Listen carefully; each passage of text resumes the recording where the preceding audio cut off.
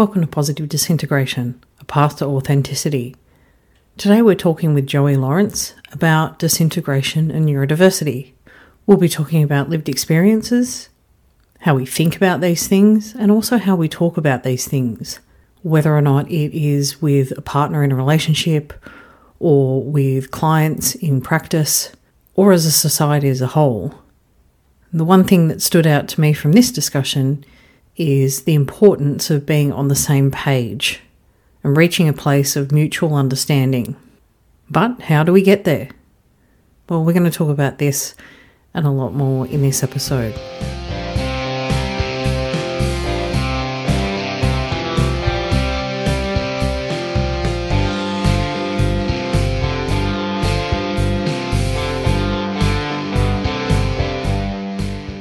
Hello listeners, welcome back to Positive Disintegration. I'm your host Emma Nicholson, and with me is co-host Dr. Chris Wells. Hello Chris.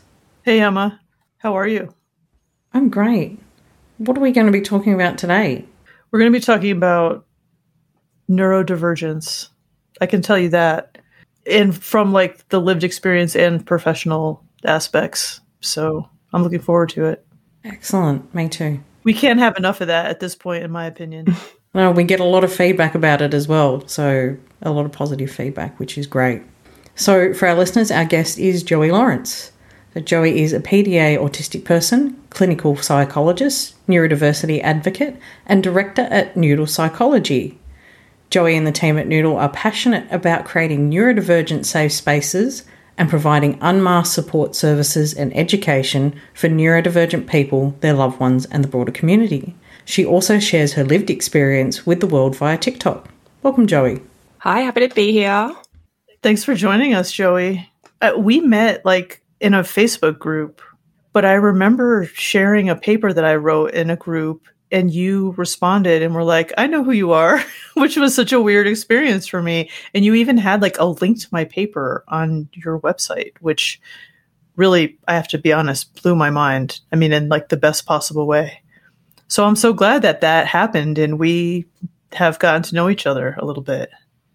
Yes, I'm not sure if you've had that experience of someone fanning on you, which I have had a little bit from my TikTok, but it is a strange one, but that is exactly what happened when I saw your name pop up. I think I was asking about resources for twice exceptional people and you're like, hey, I wrote about this. I'm like, this paper? Oh my God, we need to talk. Yeah, that was such an interesting experience. It's so true. Like I'm still adjusting to people knowing who I am, period. And honestly, they don't always have a good reaction to me, which is also something to adjust to. But I mean, whatever, I think that you're always going to have some degree of like haters when you are in the public eye at all. So it's just something to adjust to. But I mean, it's hard when you're sensitive though. Yes, I've done a lot of disintegrating around that dynamic. So I'm sure that will come up, given my experiences of disintegration and how central that's been for me. But yeah, I did sort of creep on you and like, I don't know if that's the right way to put it, but was like, hey, like there's some things that I think would be interesting to talk about with you from what I've been working on. And I have to throw in that Chris was just as excited to talk to you because I know Chris was like, oh, have you seen Joy in her TikTok? This is fantastic. That's right. Yeah, I feel like there's a lot of overlaps with what we're interested in. Well, I know that you listen to the podcast, so you must know that the first thing that I want to know about is like how you discovered Dabrowski's theory. I think I was already well into disintegration by the time I discovered it, which was very good timing.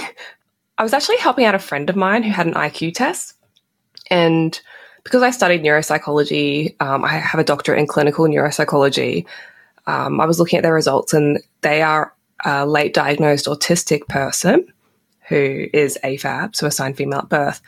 And I was looking through their results. I'm like, all your results are in the 99th percentile. So did they talk about giftedness or anything like that? What? Giftedness? Okay, well, I'm not really sure why that didn't come up, but yeah, it could be worth looking into. But given I really didn't have that much education around giftedness, even though I did a neuropsychology degree, I was like, well, I should look into this. And then I found the conversations on gifted trauma I was listening to that, really just to help my friend understand their experience. And then things started to weirdly click into place, which led to an extreme hyperfocus and coming to overexcitabilities, TPD. And at that point, the info dumping was extremely intense for my partner, who's been very great.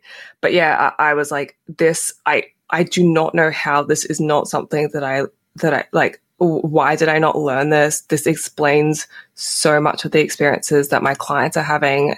And I feel as if this not being in the mental health system is like at this point worrying. It just felt so important. And from then on, I integrated that into the work that I do with my clients and continue to work with the theory and try to expand on it. Interesting. And the fact that you're in Australia, I mean, I know that in some ways it's even worse there than it is here in the United States when it comes to giftedness as like something that culturally is kind of frowned upon. Well, I must say that I haven't really had that many experiences with that even being something that's discussed. What I have experienced is probably just stigmatization or erasure of giftedness, and it's very controversial. I was going to say erasure is probably the better term. Not even stigmatization, it's just there's no visibility of it at all. And when it is, it's squish. Squish indeed. Right. We would love to hear more about your own journey. Like, I don't know much about, were you diagnosed autistic in adulthood? Do you want to say something, if you don't mind, about PDA? Because our listeners, Emma introduced you as a PDA autistic person, and they may not know what PDA is. Would you mind giving a little education around that, please? Yeah, sure. Well, I was identified in adulthood, self-identified, because I am a psychologist, so I felt a little bit more confident in my own self-identification. But then I was officially identified or diagnosed, whatever word you want to use, by a trusted psychologist, which is very important in being identified. But then in exploring my own experiences, I came across PDA. So PDA, again, is a very controversial or a concept that's disagreed on within the autism community. Okay, so PDA is a term that means pathological demand avoidance, and it's thought to be a profile in autism. But a lot of people who identify as PDA prefer the term persistent drive for autonomy. And the way that I like to view it is a persistent desire for authenticity.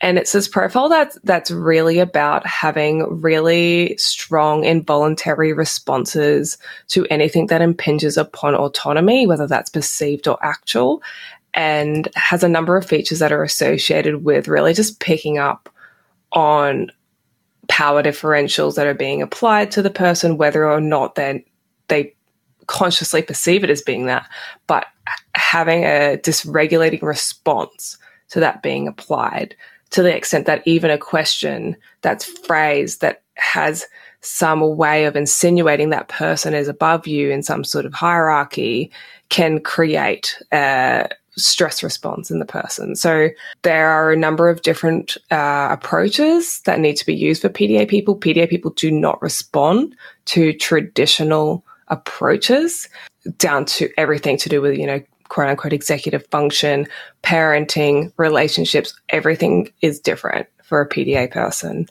I self-identified with that because my therapist at the time did not agree that it was kind of like a thing. But yeah, I've since sort of just done my own work and developed my own criteria and everything for it, as you do. I wonder about it with ADHD. I know it's seen as a profile of autism, but when I discovered PDA and started reading about it, I was like, oh my gosh, this is so familiar to me, but I haven't really seen myself as autistic. I was diagnosed with ADHD and have identified for a long time as an ADHDer. And so I wonder, I hope that eventually there'll be enough research and progress that we can better understand this kind of thing from multiple kinds of neurodivergence.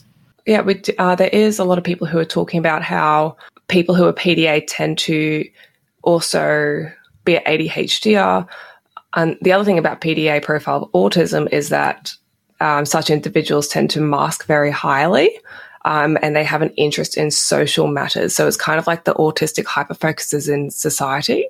So that's going to look very different to your traditional sort of, I guess, stereotype view of autism, where you're not aware socially. It's sort of like you're hyper aware or more aware, but in a different way. And yeah, things start to get very interesting when you look at a hyper focus on social dynamics.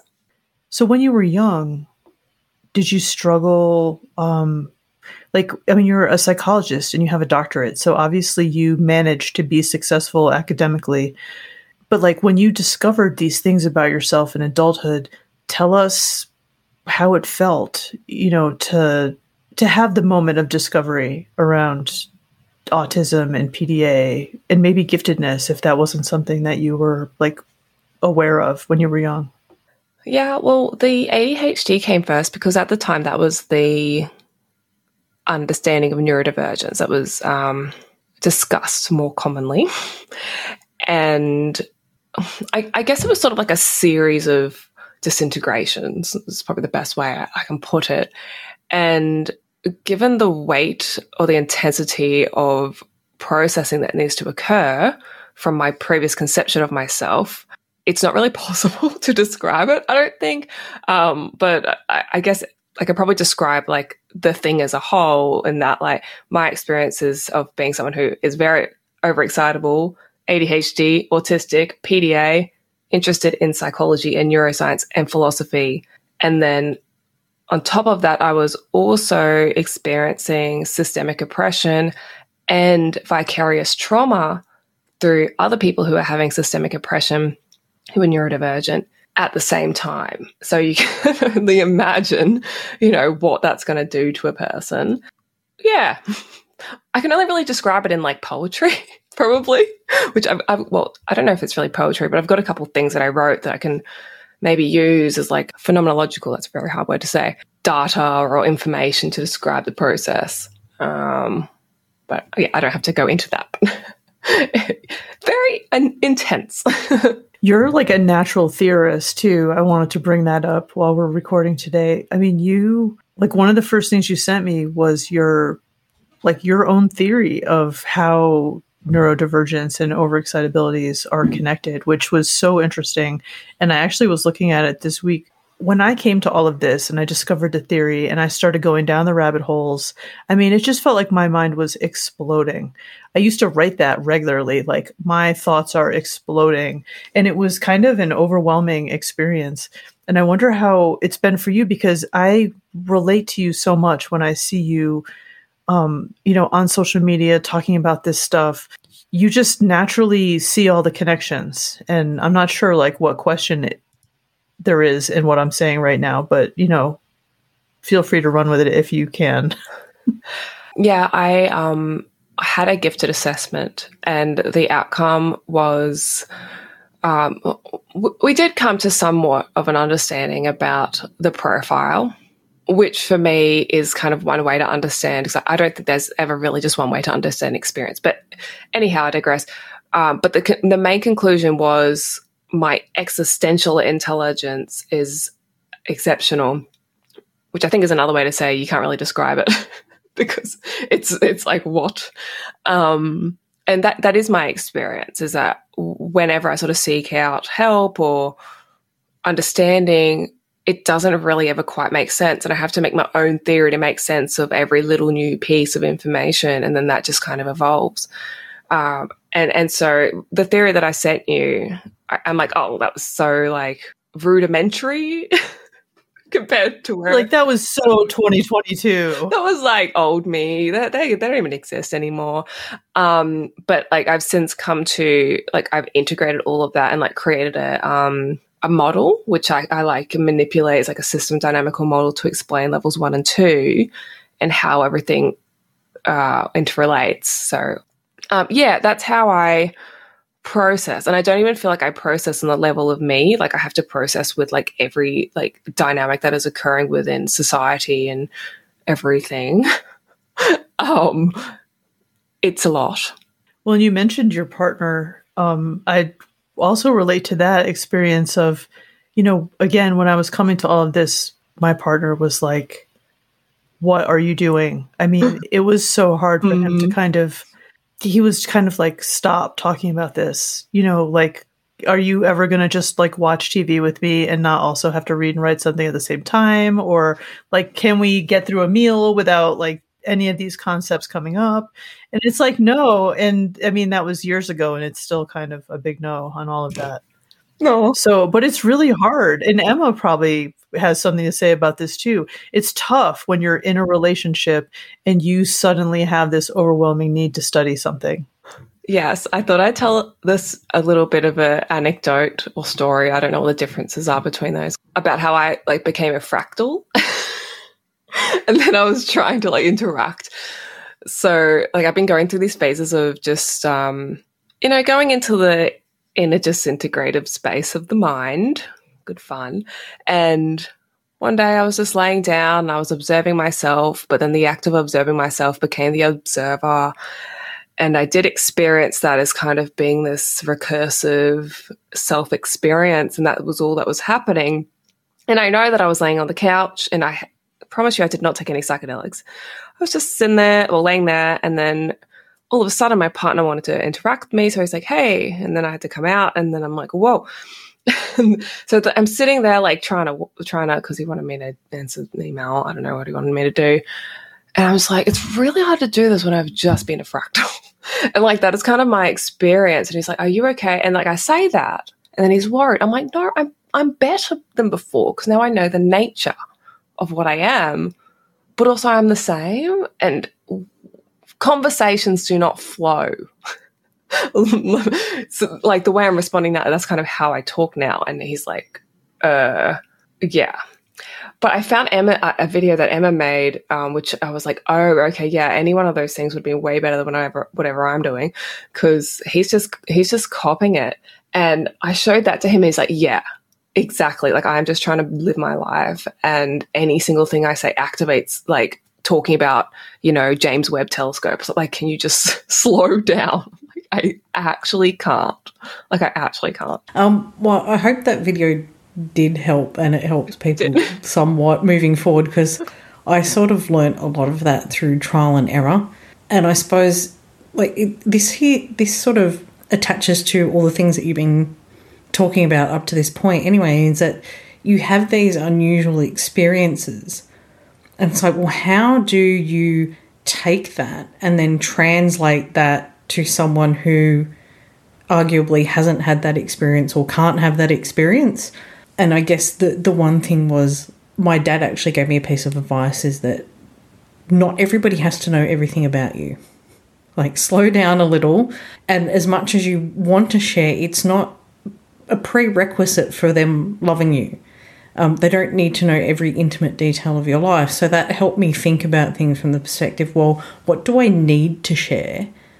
And then I also used my experience from a work perspective of trying to communicate, complex ideas and teach it to other people. Say, okay, how can I break this down smaller? Because we know if we're giving people a learning curriculum, you can't just dump, an entire year's worth of learning on people on day one. You have to break it up into chunks and into small lessons.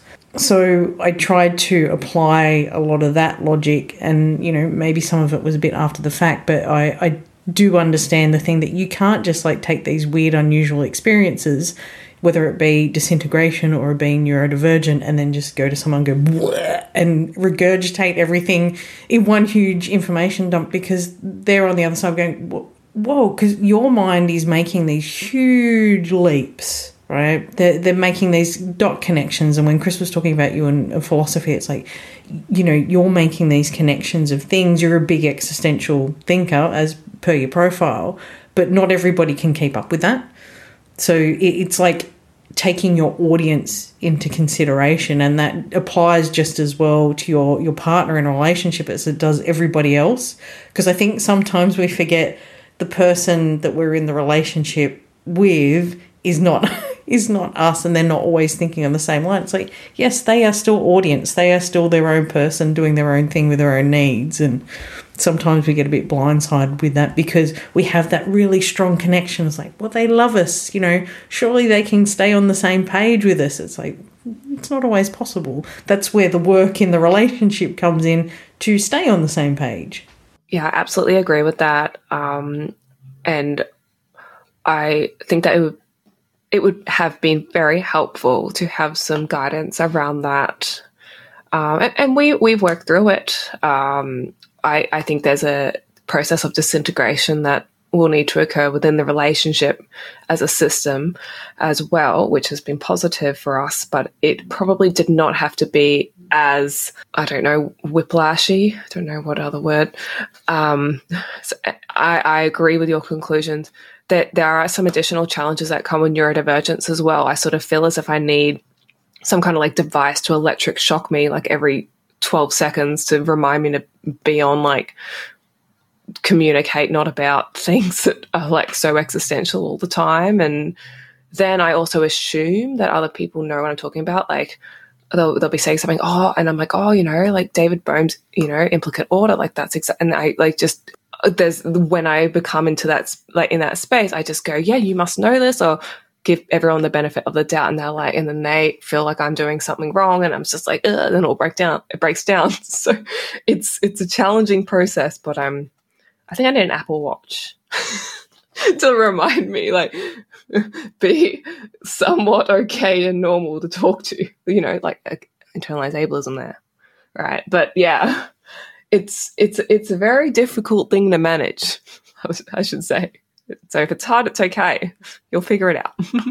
I think there's a couple of things in that, insofar as you can find other spaces where people kind of do know what you're talking about. So whether or not you're finding that online community of other neurodivergent people, or, people who have, studied psychology or whatever, that understand the theory behind it. So, and also too, it's a bit unfair to expect your partner to bear all the burden of being, wearing all hats and being all things to you. So finding that outlet where you can then go blah and people can keep up with you is kind of important, and sort of share the load around. But I also did a blog about are you a thought dancer? So when you get this rapid ideation and all your thoughts going in your head and they just want to spill out at 1,000,000 miles a minute, like my advice and what I found works for me is to take that away, write it out or do whatever, and then wait until you can maybe boil it down into some more concise bullet points before you go and share it with people. Like, make it make some sense first. Like, get it out of your own head in your own space before you just go dumping it, a stream of consciousness kind of thing. And so you can take that away and be your own sounding board, I guess, through journaling or writing or doing whatever you're doing, or recording it on voice. And then once you've condensed it down and made it a little bit more palatable and simplified, you can take it away and share it with other people. So I think there's a couple of ways to actually manage that. But you're right, it's the actual reminding yourself to catch yourself in that moment and say, oh, we're doing that thing again. Yeah, absolutely. And there's kind of like a trauma element to this as well. I mean, the thought dancing is something, when you said that, I'm like, yeah, that is kind of how my mind works. It's very non-linear. Like what we're talking about now, I'm kind of connecting that to like 4 conversations ago, and like the whole picture of that is like what I would take as the conclusion. But anyhow, that reminded me of when I had my gifted assessment, and I was asked, do I feel as if I need to slow myself down, or kind of like, reduce what I'm thinking, and, other people stop by the time they stop too early. And I sort of feel as if I don't ever start. So like when I'm giving information, that is my reduced version. And then that makes me feel like, oh my God, like, I'm such an a-hole or something. But I don't really know how to communicate, without just completely losing.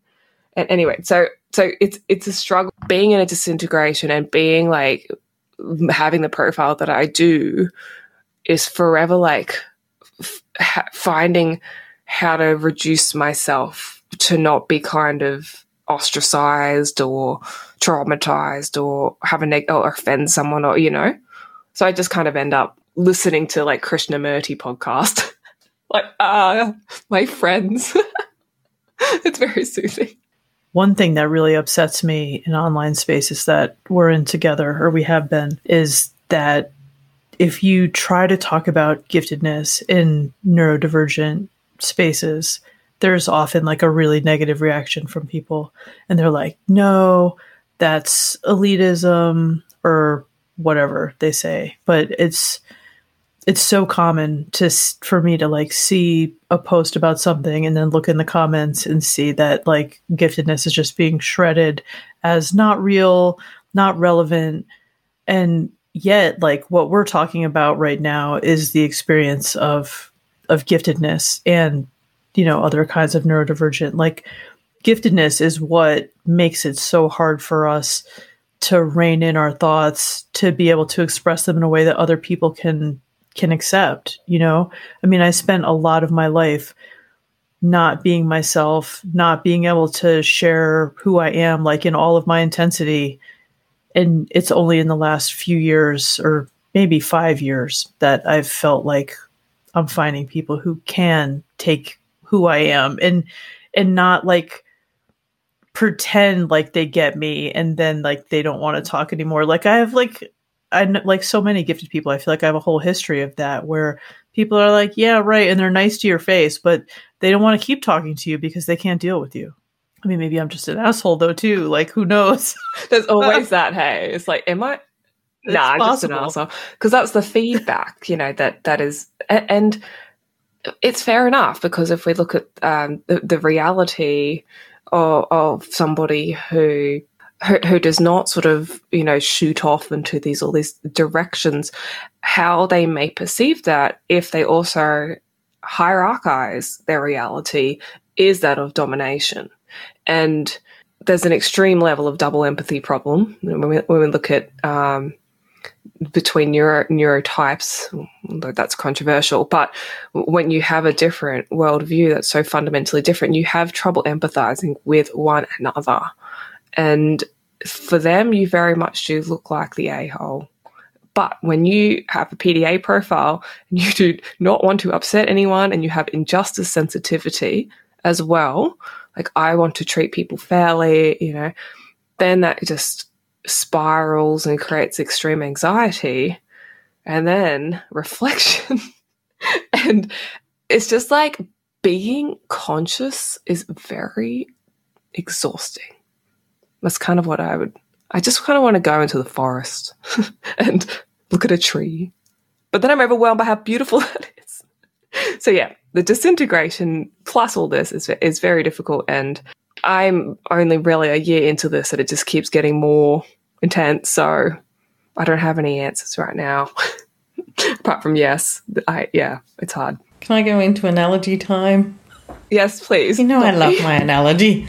The way I see it is when you're a very intense person, and Chris, you were talking about, you know, being gifted and it being perceived as almost an elitist thing. I think part of the problem is it's almost like you're burning hot, like a furnace, like a really intense fire. You're a very intense person and you feel like people are continually trying to smother your flames. And, you know, you're having to mask because you're being told, you know, tone it down. But part of the, I guess, the reason why that perception comes about is that people get burnt by that fire as well. People who aren't built to take that heat, they can actually be hurt or perplexed or whatever for, you know, us going out a million miles a minute and super intense, and, you know, particularly in those relationship settings where you're like, my head's exploding and I'm having all these feelings, and they're like, whoa, like it's hard for them to watch you hurt.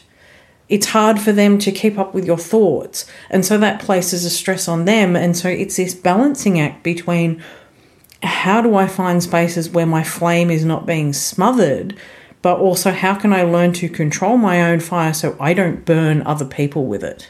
And it's not easy. It's not an easy dance to do, but I guess we just have to be conscious that, yeah, we're sitting on, like, you know, this very powerful thing and this powerful experience. Like, we have to find the space to let it out and burn as hot as we can, but we also have to be conscious of, that whole subject object. How does that, scorch someone else? You just reminded me of Aurora's Embracing Intensity podcast. Her logo is like a flame, and it's like, use your fire without getting burned, and so like, it's kind of perfect for what you just used as your analogy there, Emma.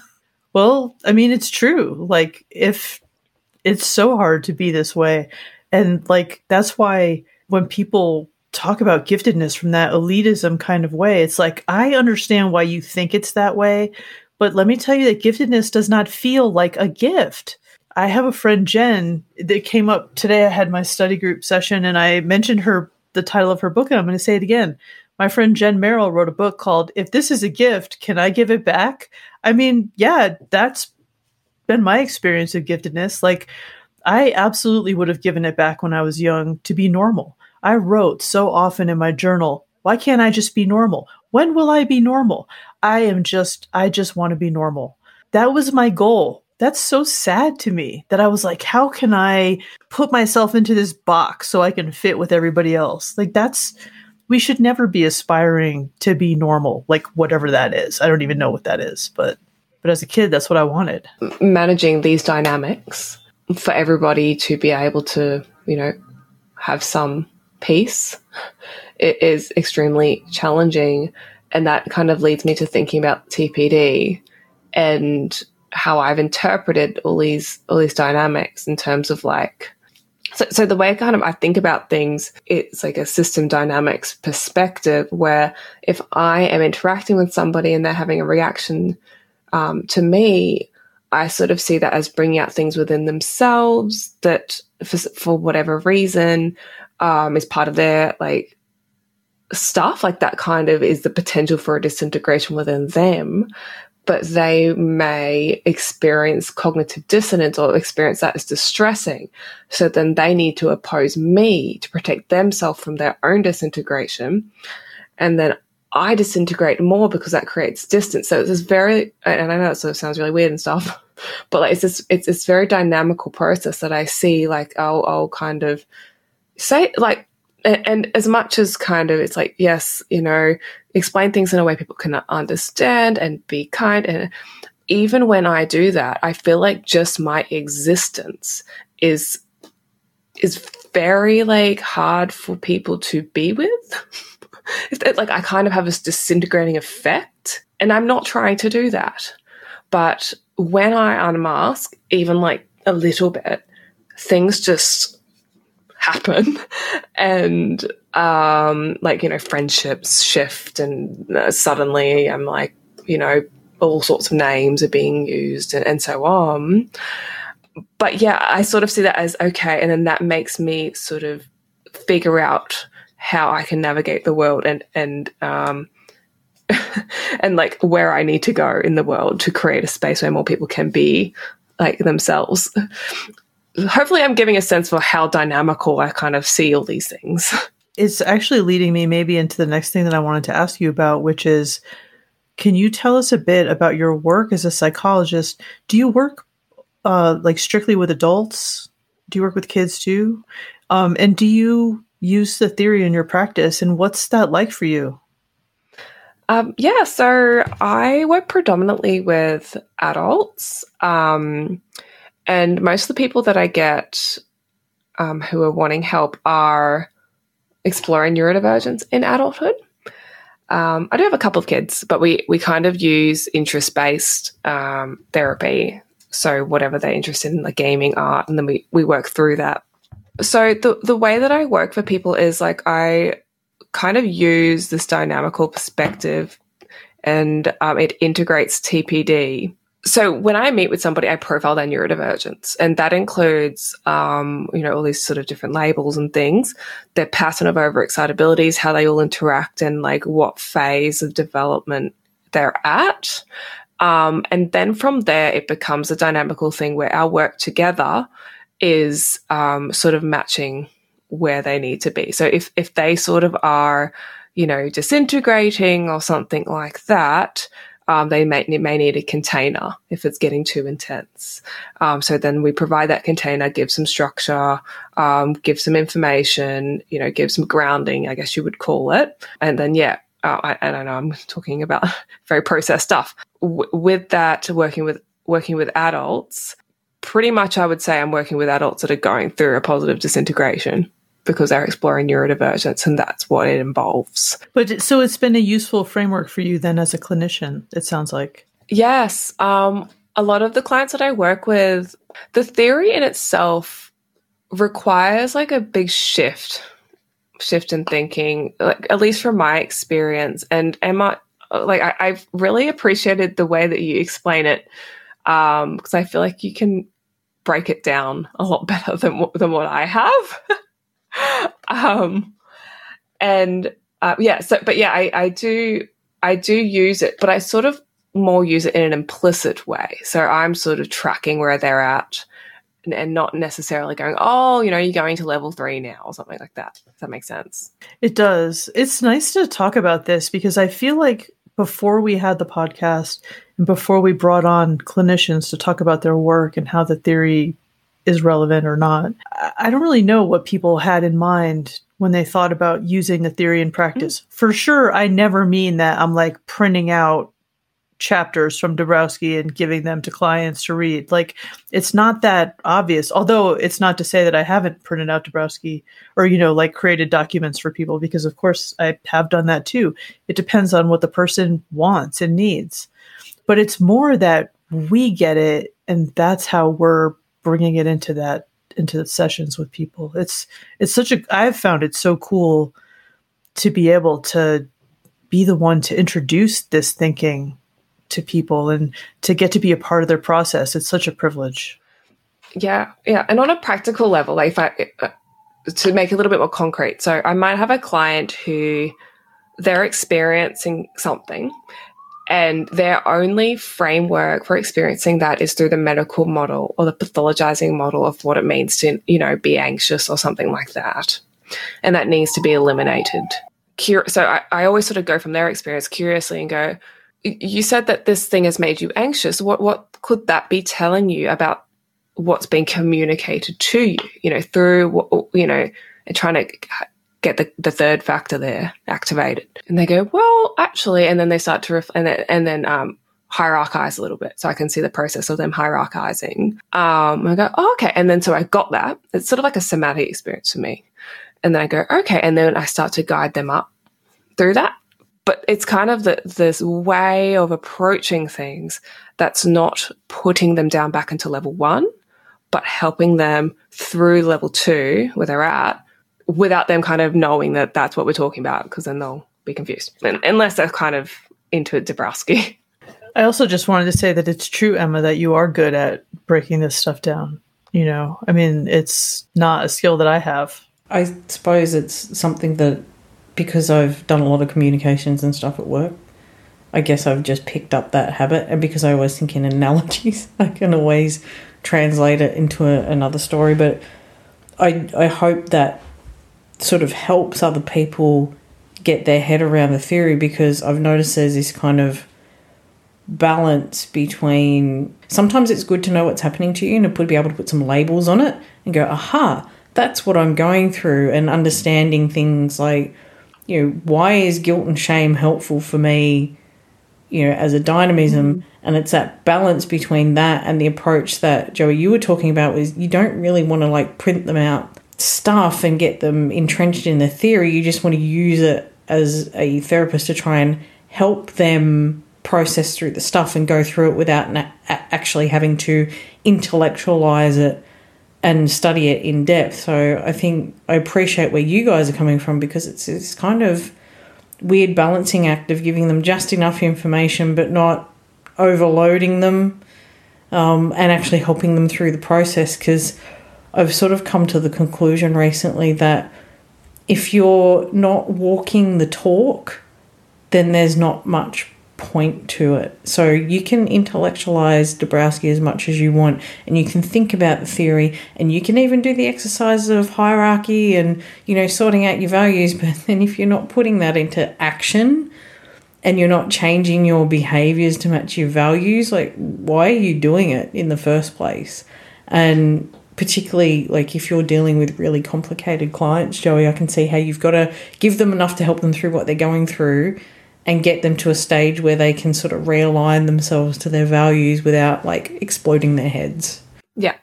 Ooh, you just made me think that what we really need, because, like, what I think is so constraining is that, like, you're in Australia, Joey, so technically you can't be a therapist for people in the US. I mean, this is the way that our regulations are. I'm in Colorado here in the US.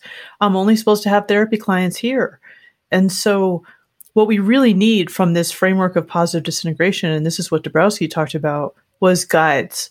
People who've been through the process of positive disintegration, they've come out of it at a higher level. And these are the people who can be advisors or mentors to people who are going through it. And to some degree, that's how I've kind of started reframing the services that I offer when I, again, do offer services, because right now I don't. But that's what I think that we need. And so on the one hand, there's no regulation around that. There's no licensure for being a guide or a mentor. But on the other hand, if we had that kind of system, we would be able to offer help to people who need it so much easier. Like right now, it just feels like we're like handcuffed and not able to reach the people we need to reach because of the rules and regulations of our professions. It's really a challenge.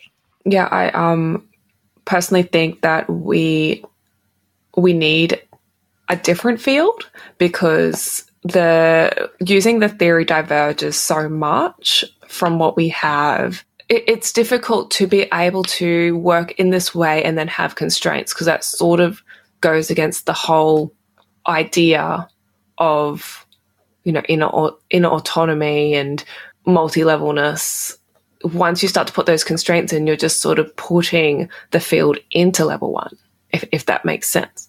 And so I've been thinking about this a lot, about the idea of having like lived experience experts or coaches, or like it pretty much is guides. But if you say guide, people think that you're, off in the forest like a shaman, which is not a bad idea. But anyway. Trekking to Everest.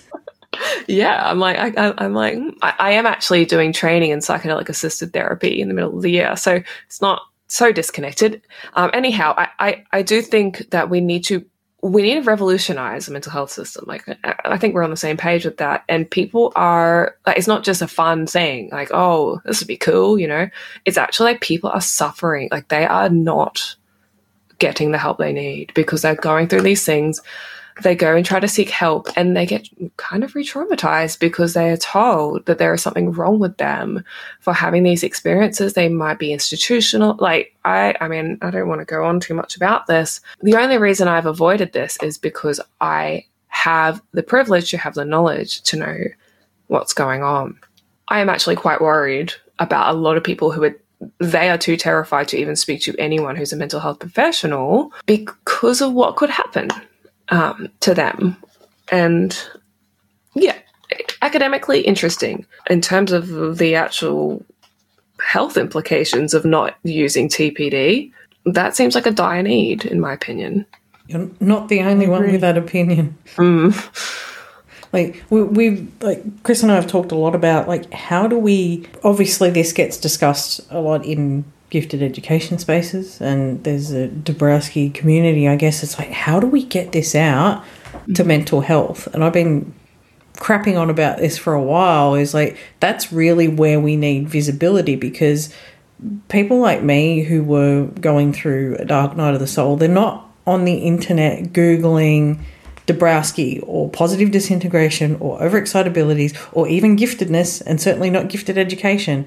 If they're adults, they're probably out there going, mental health. But yeah, if you go to places like, and Joey, this probably makes more sense to you because these are your Australian sites, but if you go to places like Beyond Blue or Black Dog Institute or Headspace or any of those services that are dealing with people who might be going through those dynamisms, they might be getting that anxiety or that depression or, having those experiences, you don't see anything at all. You don't see anything about neurodivergence or giftedness, and you certainly don't see positive disintegration. And that is a worry because, like, I know I've been through that place where I was out there struggling and looking for answers, and it took me until my mid-40s to find those answers. But the problem is there's a few times in my life that happened before that I nearly didn't make it through to get to my 40s in the first place. So the struggle is real and the danger is real, and it's like, I completely agree. How do we get that message into that space so it can be seen by the people that need it?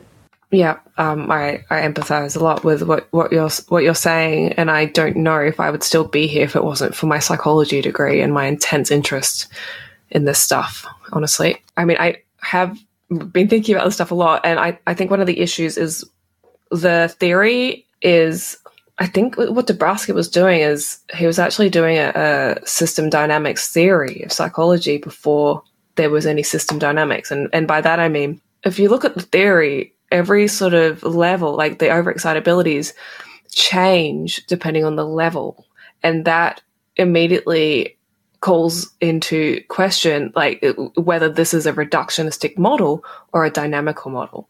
And the dynamical model is more true to living systems, like living biological systems. We are humans in a society. It's a complex dynamical model. We are not computers. And that is the huge issue with psychology, is cognitivism. We split up box. And I mean, this has implications for all of science, actually, because we don't think in system dynamics.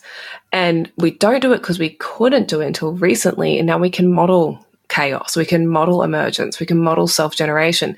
The models are there, but psychology as a field is deeply rooted in these structures of thought and society. Like, here I go, off again.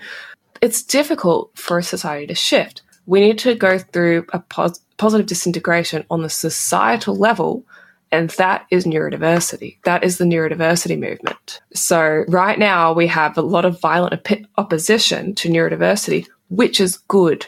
We are starting to shift our way of viewing human difference from boxes to complex interactions, social ecology, the fact that it's not just in our brains are in the environment, and there is no split between that. We have what the field is enacted neuroscience. So that's where we need to go. And until we do that, Dabrowski won't fit, because it's that model. That's what I'm kind of trying to do, but not burn out. So I don't know if I'll be able to do it if people keep freaking out whenever I say anything. That's my dilemma. I know. Well, it's really hard that we have to deal with people who don't necessarily see where we're coming from. They don't get it. But I agree with you completely that he was seeing things from such a visionary perspective compared to anybody in his time. And that's why we're still talking about the theory. It's so complex. It has implications way beyond the individual level, to the societal level, disciplines, different fields. And I hope that we can revolutionize mental health. And I hope that we can get more people on board with the theory. And this kind of ties into the last thing that I wanted to ask you about today, which is, can you say something about how we can use this theory and our understanding of neurodivergence to better support the people that we work with? And, however that looks, whatever their flavors of neurodivergence are, what advice do you have for other people who are doing this work? The biggest takeaway from the theory for me is that it is not always helpful. In fact, it could be harmful at times to view distressing human experiences as pathology. Once that idea is appreciated, I think that we'll see development in our field. And people can, I guess, practically, when someone is in front of you and they are distressed, could this be a sign of growth for them? That's a huge lens change. When you're being trained to be a clinician, you take classes on the DSM or learning how to diagnose. And then, maybe in your internship or practicum, you work with somebody who doesn't just pathologize and diagnose and who is able to see things from, other perspectives. But it's not easy to reach clinicians and help them understand this theory, because even though it makes sense to us when we're talking about this, those of us who know it and get it, it really does go against the basic just way that counseling, social work, psychology are done in practice, which is unfortunately not always looking to see if somebody's going through growth. And I guess it depends too by field.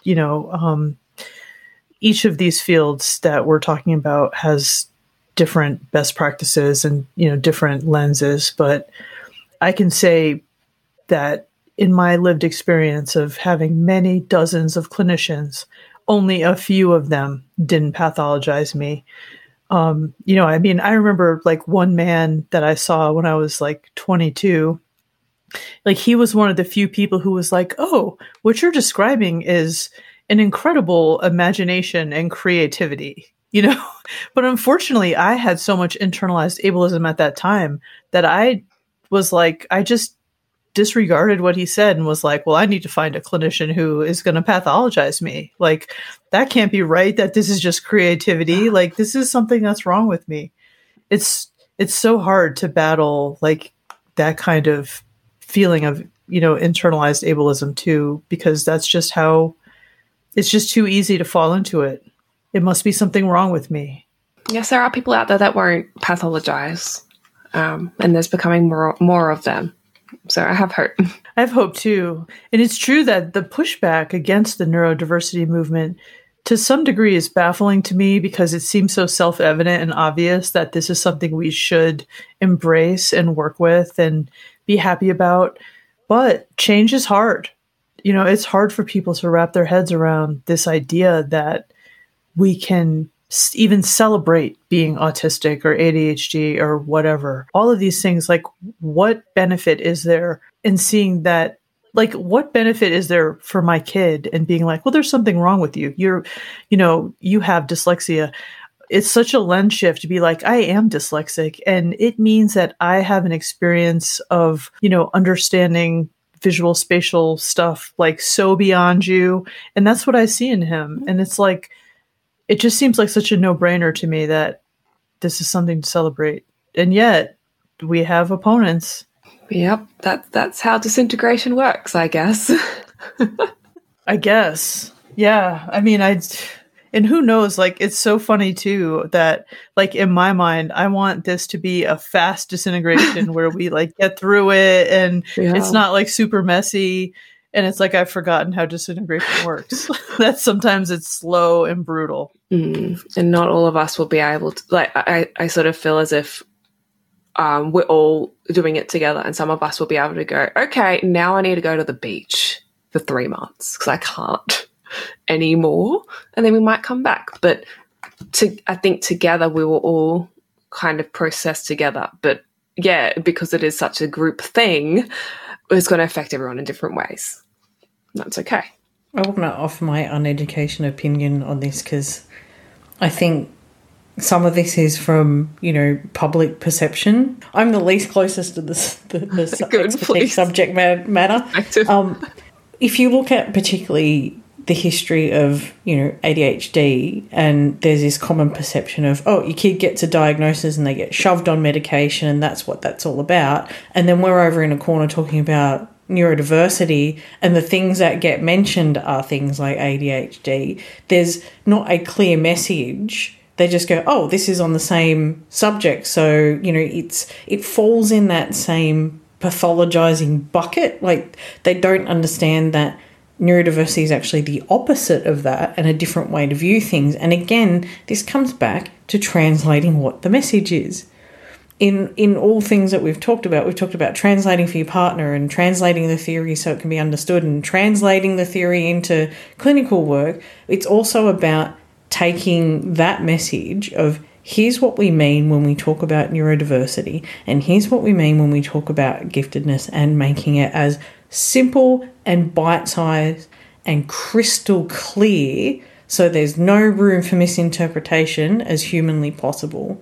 So rather than having a rapid conversation over here about neurodivergence and people get every, 10th word that falls out and put it together to make their own conclusion. We need to be super articulate and concise about what it is that we want people to take away as the key message here. Yeah, it's extremely difficult. Yeah, it does. I agree with you. And I think that we need to, it's kind of like a process that goes back and forth with kind of trying to understand what it is that's going on in the complex way, and then feeding that to the translation, knowing that in translation we are always boxing and we're using the language of the old model. So there has to be a transition phase to when we can think in system dynamics, which is possible, but we have to shift our way of thinking, not just what we're thinking. And in order to shift our way of thinking, people need to know what that way is. And I've lost the ability to translate, clearly. But I think that's what we need to translate. We need a shift in thinking. That's hard. It is hard, but it's true that we do need to think about this stuff differently than we have. Yeah, I mean, I have hope that it's possible, but it's going to come from a grassroots movement of researchers, clinicians, and people with lived experience who come together to say, this is what we're talking about, this is what this is like, this is what works, rather than what we've had historically, which is the lens of pathology being, put on people, researchers who aren't autistic, doing research about autism and trying to figure out what it is by what it looks like. All of this is problematic. And so we kind of need to burn down the current state of affairs and research in a lot of these areas and just start fresh. And I know that I would like to link in the show notes to the group that we're both in that's called Autistic Researchers Researching Autism, because I think that is such a great group and such an interesting mix of people. And I'm in it, even though I am not sure if I'm autistic. Maybe I am, I don't know, but I'm for sure neurodivergent. And so I said that when I joined. So, but this is the kind of thing we need, is to have communities and spaces where people who get it are having a say in research and practice. Well, thank you so much for joining us. I feel like this has been a great episode, even though I am super tired today and was very concerned that I was just going to pass out while we were in the middle of this. So I'm glad that didn't happen. Well, so wonderful to speak about my passions, and I hope that this is helpful or inspiring to your listeners. I'm sure it will be inspiring. And so thank you, Joey, and thank you, Chris, as well. Always a pleasure. Thank you. It is always a pleasure. And thank you to our listeners. We always appreciate you coming along for the ride with us as well. This podcast is brought to you by the Dabrowski Centre. If you like what you've heard, please consider leaving a donation through the link in the show notes. And if you're listening to us on Apple or Spotify, consider leaving us a review or a rating.